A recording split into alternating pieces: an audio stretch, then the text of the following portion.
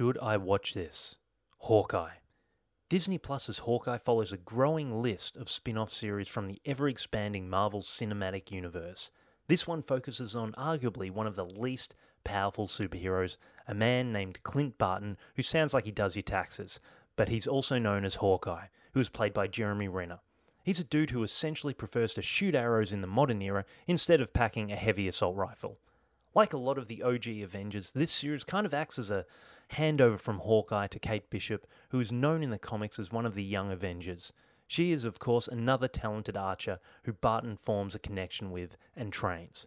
Kate Bishop is played by Hailee Steinfeld, who you may know from such award-winning films like the Pitch Perfect franchise, Bumblebee, and the painful remakes of Romeo and Juliet, and of course, who could forget Charlie's Angels.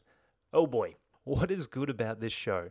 Unlike some of the recent Marvel spin-off series like WandaVision and Loki, this one seems to be a bit more familiar and traditional to the movies. It has plenty of action, some light-hearted comedy, and is very much aided by the always charismatic Jeremy Renner, who, fun fact, likes to renovate houses and is quite the handyman.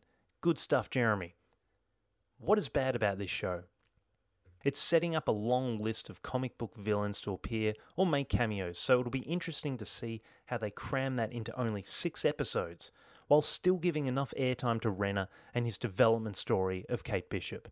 Also, Hailee Steinfeld was okay, and she's doing a good job so far, but personally we feel like she might take a little longer to embrace compared to Florence Pugh with Black Widow.